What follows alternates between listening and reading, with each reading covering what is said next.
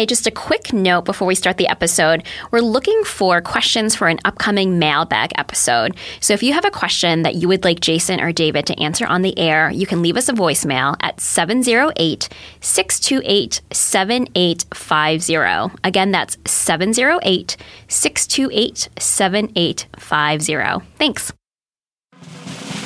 Welcome to the Rework Podcast, a show by Basecamp about the better way to work and run your business. I'm Waylon Wong. And I'm Sean Hildner. Today's episode is a little bit different. It's a conversation between Waylon and Basecamp co-founder and CTO David Heinemeier Hansson. You might know of David for starting Ruby on Rails or writing best-selling business books, but another thing he's extremely good at, and the topic of this conversation, is fighting with people on the internet. If you follow David on Twitter, his handle is @DHH, by the way, you'll see he tweets and retweets a lot of strong opinions on Silicon Valley culture, civil liberties, politics, American foreign policy, all those light, non-controversial topics that tend to foster the totally calm and civil discussion Twitter is so good at. And he's developed a reputation for being somewhat of a Twitter agitator. Now, we're not advocating necessarily that you get on social media and start blasting away as a business strategy.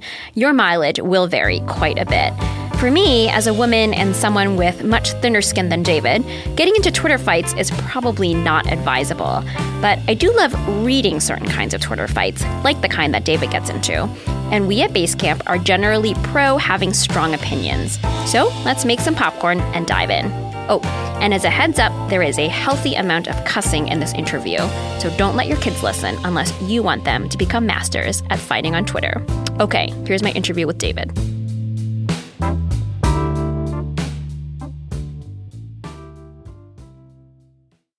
I looked at when you joined. It was in 2008, which is pretty early days. Do you remember what it was like when you first joined, like what the vibe was like?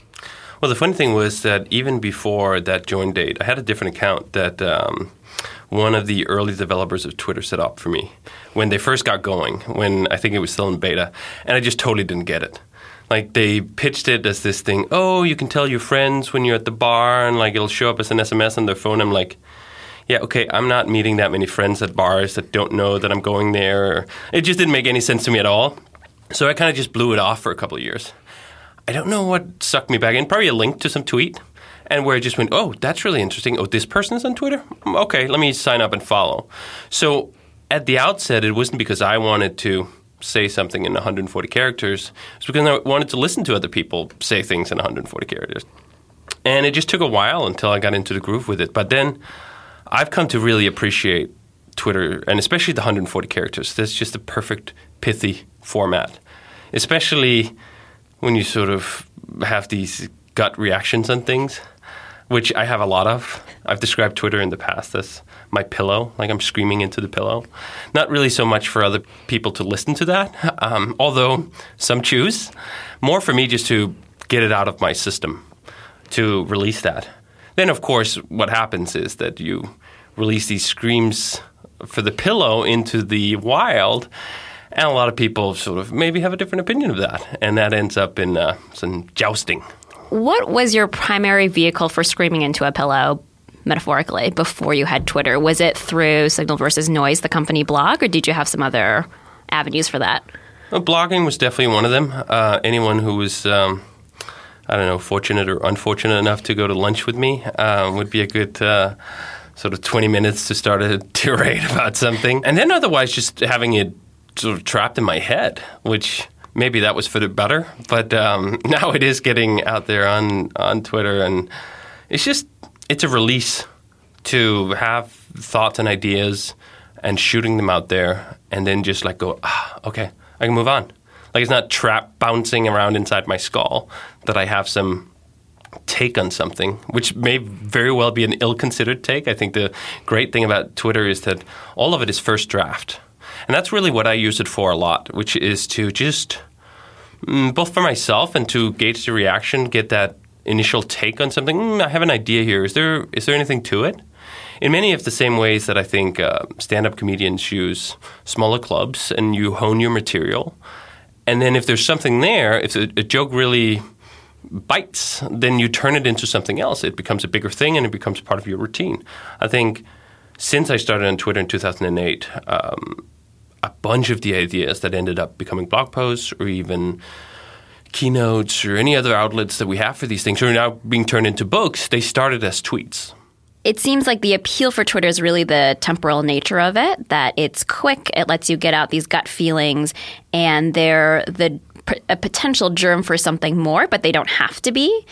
And it's interesting because I don't think everyone approaches Twitter like that. Do you look at your past tweets as being like that existed in the past and I have every right to have a different viewpoint now that's just as strong as the one I had in the past? And how do you deal with people who are like, but you said this in 2009?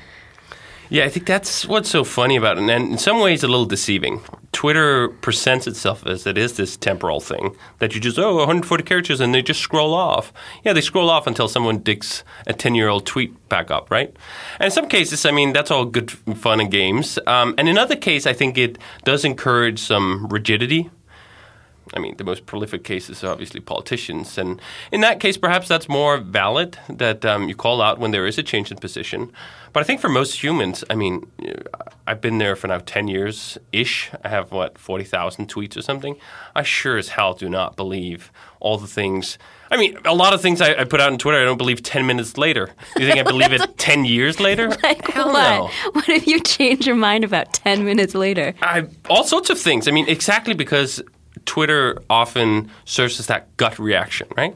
And the gut reaction sometimes is completely counter to the intellectual reaction, which comes 10 minutes later. Over 40,000 tweets, I'd be shocked if there was not a great percentage, perhaps even a majority of those tweets that no longer stand up, not only just at large, but also to myself. And I wouldn't tweet that today, or I don't think that today. I've had a couple of takes over the years that then people latch on to whenever they want to say something about an opinion I have right now. They'll go like, hey, didn't you, for example, say that Facebook was not worth $33 billion like 8 years ago? As though that has some relevance to the topic we're discussing right now, except as to say we're all humans, and like humans do not have a perfect record over 40,000 tweets of getting every utterance 100% correct sort of mapped out, right? So I think that's kind of like, that's actually not a bonus. That's not a feature that I think is fitting for Twitter. In many ways, I think Twitter would be better if it was more like Snapchat and things just disappeared, because that's the presentation it has. And I think that's how a lot of people tweet it. Think about it too, right? So, I mean, I have a little bit of an ambivalent relationship with it, and I think Twitter is terrible for all sorts of reasons, but it's also absolutely wonderful for a different set of reasons. And if I am to choose any outlet for those gut reactions, Twitter is just a slam dunk for me. I mean, maybe I should not choose any outlet, and that's a very fair argument too. But here we are. Here we are. Did you ever argue with people in the comments of the blog? Yes. The early days of Signal versus Noise in particular. In the early days, I mean, we really put it on a point. In part because the early blog posts on Signal versus Noise were sort of halfway between the kind of stuff we're writing now and halfway towards a tweet. Because I would write a blog post in like 3 minutes, and it would be 4 paragraphs, and it would have a lot of the same edge as a tweet will, and a lot of the same lack of nuance, because we're just sketching. I'm not fucking putting together a Michelangelo masterpiece here that's going to take me 7 years to complete, right? I'm just doing a really quick sketch in 3 minutes on a topic I have in my head, and that comes out on the blog. So obviously that led to a lot of the same situations where people then went back and forth and like, oh, no, you're wrong. Of course, first of all, we were wrong some of the time, right? And part of the time we were also just right in ways that people found offensive. That led to a lot of good back and forth debates. What's great about Twitter is like you have 140 characters and it's much easier to ignore people. And I've gotten much better at that over the years. When I first started on Twitter, I totally just dove into every goddamn Twitter fight I could find, right? And just started punching. Because in some ways, it was not just the Twitter fight. It was also just this sparring. Like it was kind of like you were honing your argument, and people pushing or punching back was actually beneficial, right? Because you got to cover more angles of it. And then when you took that idea and put it into another form, it was weathered, right? Like it taken some punches, and that was helpful for a time. And then at some point, I just had this realization, Like, it's 11:30 at night, and I'm arguing with fucking strangers on Twitter about something stupid that I don't give a shit whether they get or not. Like, I'm not talking to you, which is a lot of the sort of the origins we talked about, that pillow, right? Like, I'm talking to myself. Like, if you want to listen, subscribe. If you don't want to listen, don't subscribe. Either way, I can't care about what every single person who follows me thinks about something. Or I can, but that's just very draining, and I'll end up not tweeting in the end. So I had this realization at one point, hey, wait a minute. Oh, I can just not reply. I don't have to respond to everyone, which was totally my initial instinct in the beginning. For the first many years, perhaps half the time or more that I've used Twitter, my instinct was if someone replied, like, I'd give back. And like, even if it was someone with 3 followers or something. Doesn't matter. I had death matches on Twitter with people would have 1 follower. I mean, a follower count is not a representative of whether someone has a good argument or not. I think there is some correlation in the grand mass scheme of things that the people who just joined or are mostly just shouting at people and not putting out their own intellectual input can drag you into Twitter matches that are not that beneficial. I'll occasionally indulge in some sort of Twitter back and forth punch because I still think it is valuable. I mean, it's one of those things with Twitter where, on the one hand, I kind of think like, oh, wouldn't it actually be better if you just couldn't reply to people?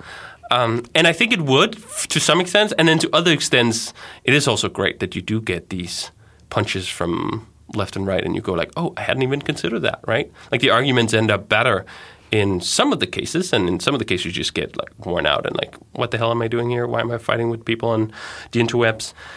That's why Twitter is, I think, special, is that it's not just a universal good. Like, it's horrible in so many ways, and then it's also wonderful in a lot of other ways. And that's just a very interesting place for a product to be. Your mentions are probably nightmare, and you don't want to respond to all of them. You might not even want to read all of them. But every once in a while, someone might have a really good question you want to answer. How do you manage your mentions? It's not actually that hard. I mean, I get maybe on a crazy day, maybe I'll get a few hundred mentions. You can scroll through that pretty quick. I mean, most people follow more people on Twitter than that. Like, they'll scroll through more than 200 tweets in a given day. In fact, that's one of the parts of Twitter I don't understand. I follow maybe 130 people or 140 people.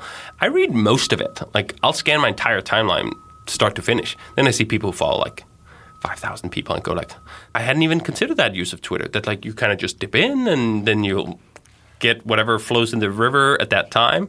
Kind of explains a little bit more how some of these media accounts just are incessant about the constant goddamn retweeting of their same articles. Like, that was one of the funnier Twitter fights I got into, which was with The Economist. So you got into a Twitter fight with The Economist? I did. Because I was following The Economist on Twitter, and since I read my timeline start to finish, it just started annoying me that I had seen the same goddamn article retweeted like 7, what did I count? I shouldn't overstate it. Maybe it was like 9 times over 3 days. And I go like, you know what? That's fucking spam. Like, why are you doing this? Well, I took it just like any Twitter person would do. Why are you doing this to me? Right? As though the entire universe revolved around my use case of Twitter. And then I just started beefing with them on Twitter, and I started talking to the managing editor or whatever, who was also on Twitter, which is this wonderful thing about Twitter, right? You can reach these kind of people where, like, I'm not just going to bump into the managing editor at, like, the Chicago sandwich shop and have a conversation about this stuff. And we went back and forth for a while, and it ended up in this wonderful place where, well, now I'm totally taking credit for the idea, which may be a complete egomaniac thing to do. But after that conversation, at least shortly thereafter, they launched Economist Once, which was basically an alternate feed where they just tweet the articles one time, and that's it. And now I think there's like 60 or 70,000 people following that. That was probably one of the best outcome Twitter quote-unquote fights I had, which wasn't really a fight. I mean, we were just kind of arguing loudly in 140 characters, which is the other thing about Twitter, is that it's sometimes hard to discern what is a fight and what is just like, I have 140 characters. I can't couch it in all this normal, socially acceptable ways of speaking that normal humans employ when they talk like we're talking now, right? And that's why a lot of Twitter arguments look like fights, even if they aren't. Yeah, so it's like in your head, you're not having a fight, but to the outside world, it probably looks like some huge fight. Yes. It's really rare, actually, that I have an actual Twitter fight where I'm like, this person is a fucking idiot, and I'm going to try to punch him through 140 characters until at least the rest of the world realizes that's the case. Do you have a memorable example of that? The most recent one, I think, that got a little heated in the way where I'd go like, okay, that's a Twitter fight, was Keith Rabois, I think, or Rabois, or Silicon Valley VC that's worked at a bunch of companies. And funny thing about these Twitter fights is it's very rare that I remember how they start. Like, you just remember like, oh, and then I was Twitter fighting. Like, how did I come to find myself It's like, in this did you ever see place? Inception, where they talk about how you never remember the beginning of the dream? That is exactly how most Twitter fights go.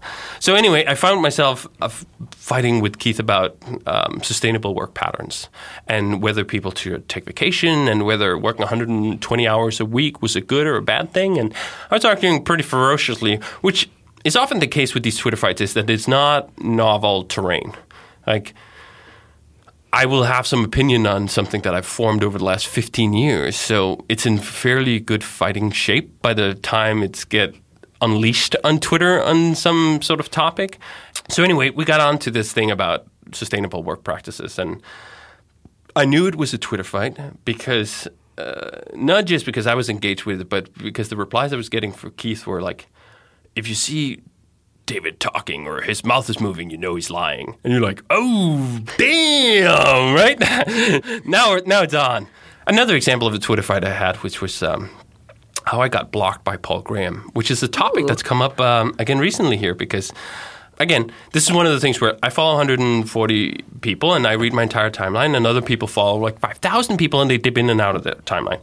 Well, I've blocked maybe, 100 people on Twitter in the 10 years I've been on it. What merits a blocking from you? Usually someone like just screening obscenities. I think that's it.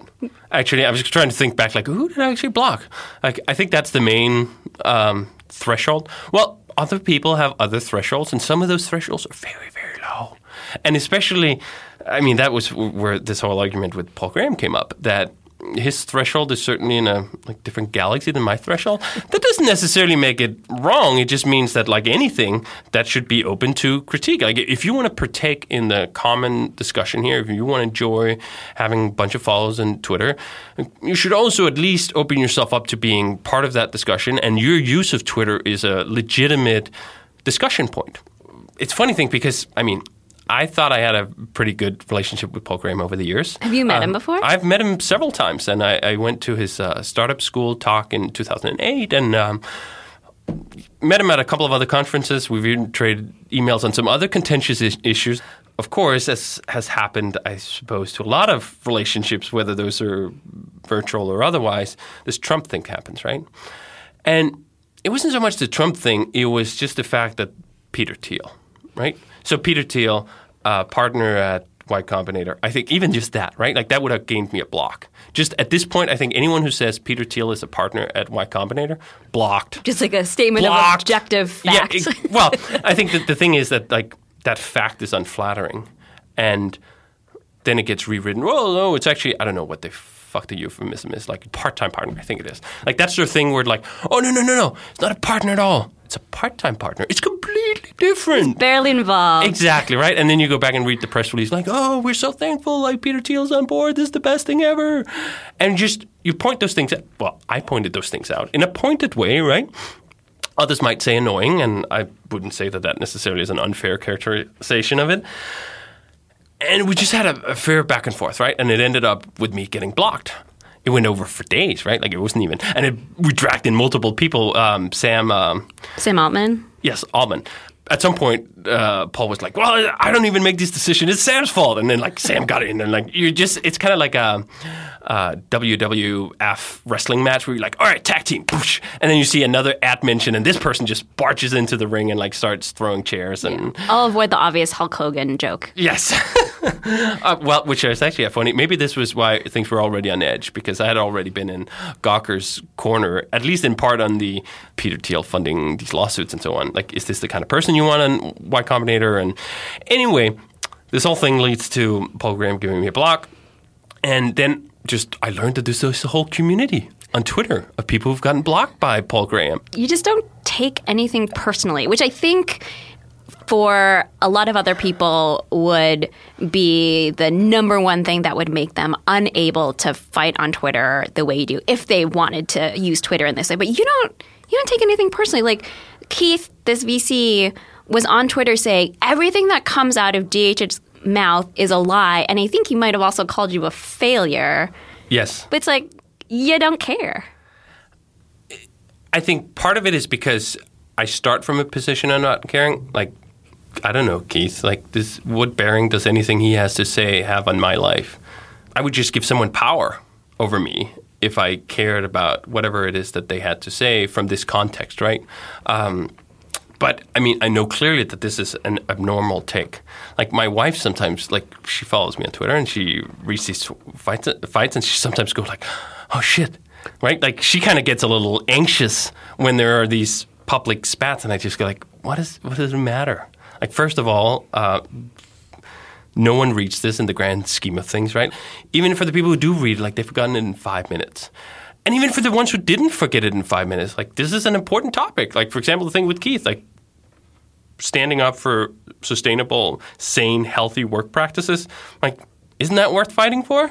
What do I care whether he says I'm a liar because of that? Like, that doesn't really matter. I think perhaps that gets to the other point of what I find interesting with Twitter beefs is that they're very rarely between the two people.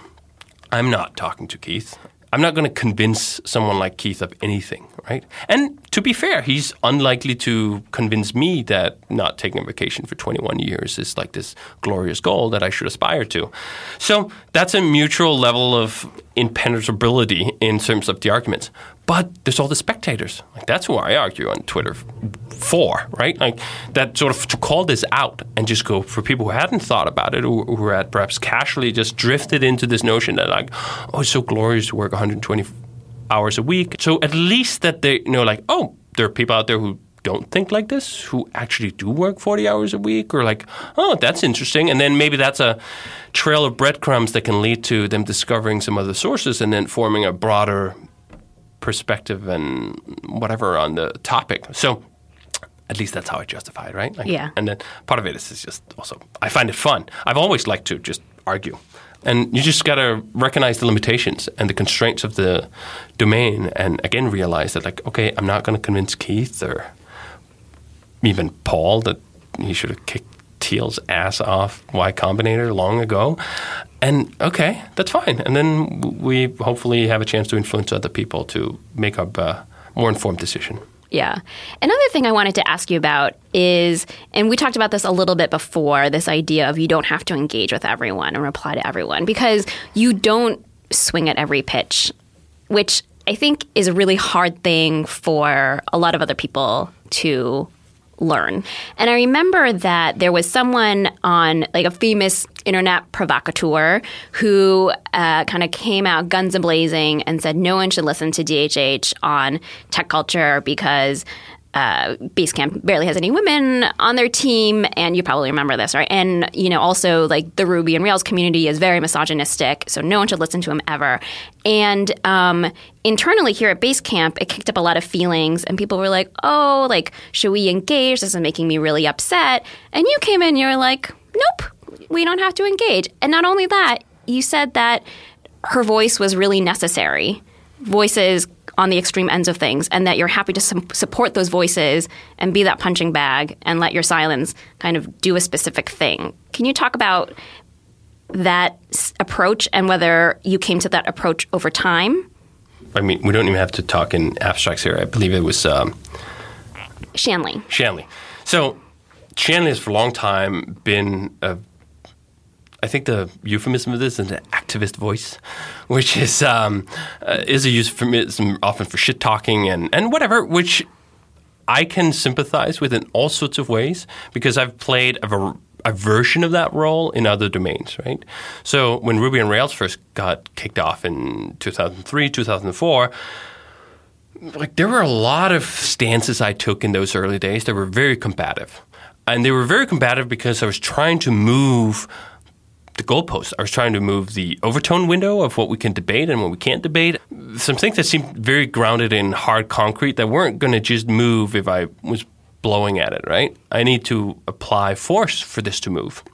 Even to the point where some of the positions were so blunt that they totally lacked nuance. But I find that that's often the activist dynamite that actually moves the mountains we need to move sometimes. Even if you don't agree with the actual point that's being made, you can still recognize, like, do you know what? I think this is necessary. So I find that Twitter activism, the brand that someone like Shanley promotes, it's not that in itself is going to change the whole picture. It is one part of it. So if you take on one hand that a topic like diversity in technology, there's some very extreme positions on that where I would think that a lot of people read them and go like, well, that's out there. That's wild. For sort of a broad mainstream appeal, it's not going to hit directly, but it can sort of hit indirectly. It hits from the flanks. And then it opens up the space in the middle for people who do come with less inflammatory arguments and with sort of less extreme versions of the same grievances. And people go like, oh, actually, that's reasonable. Where without those flamethrowers and Molotov cocktails and so on, like, they would never have had a platform.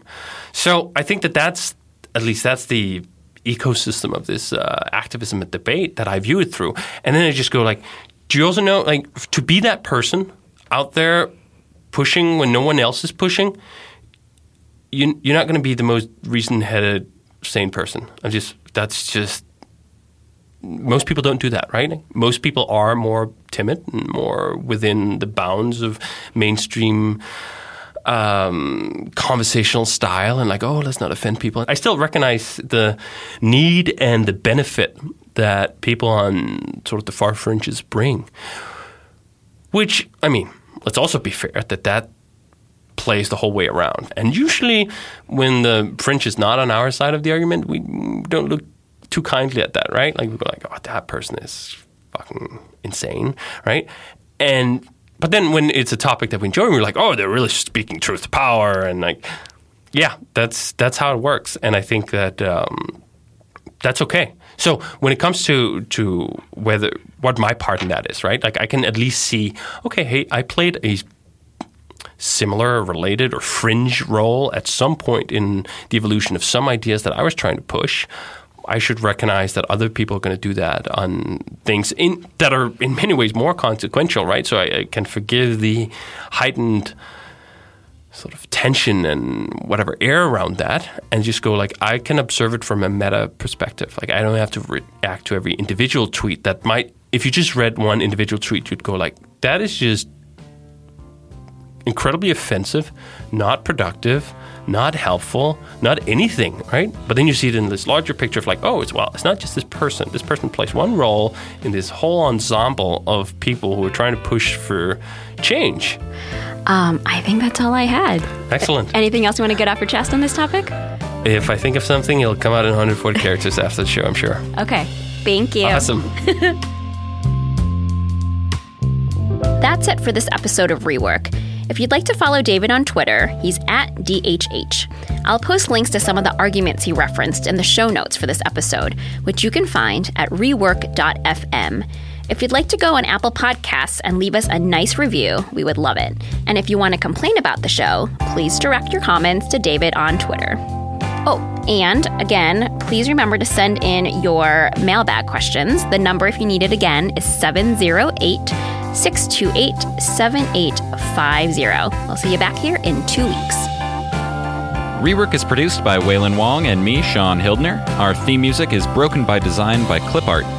You can catch up on all our episodes at our website, rework.fm, and follow us on Twitter @ReworkPodcast.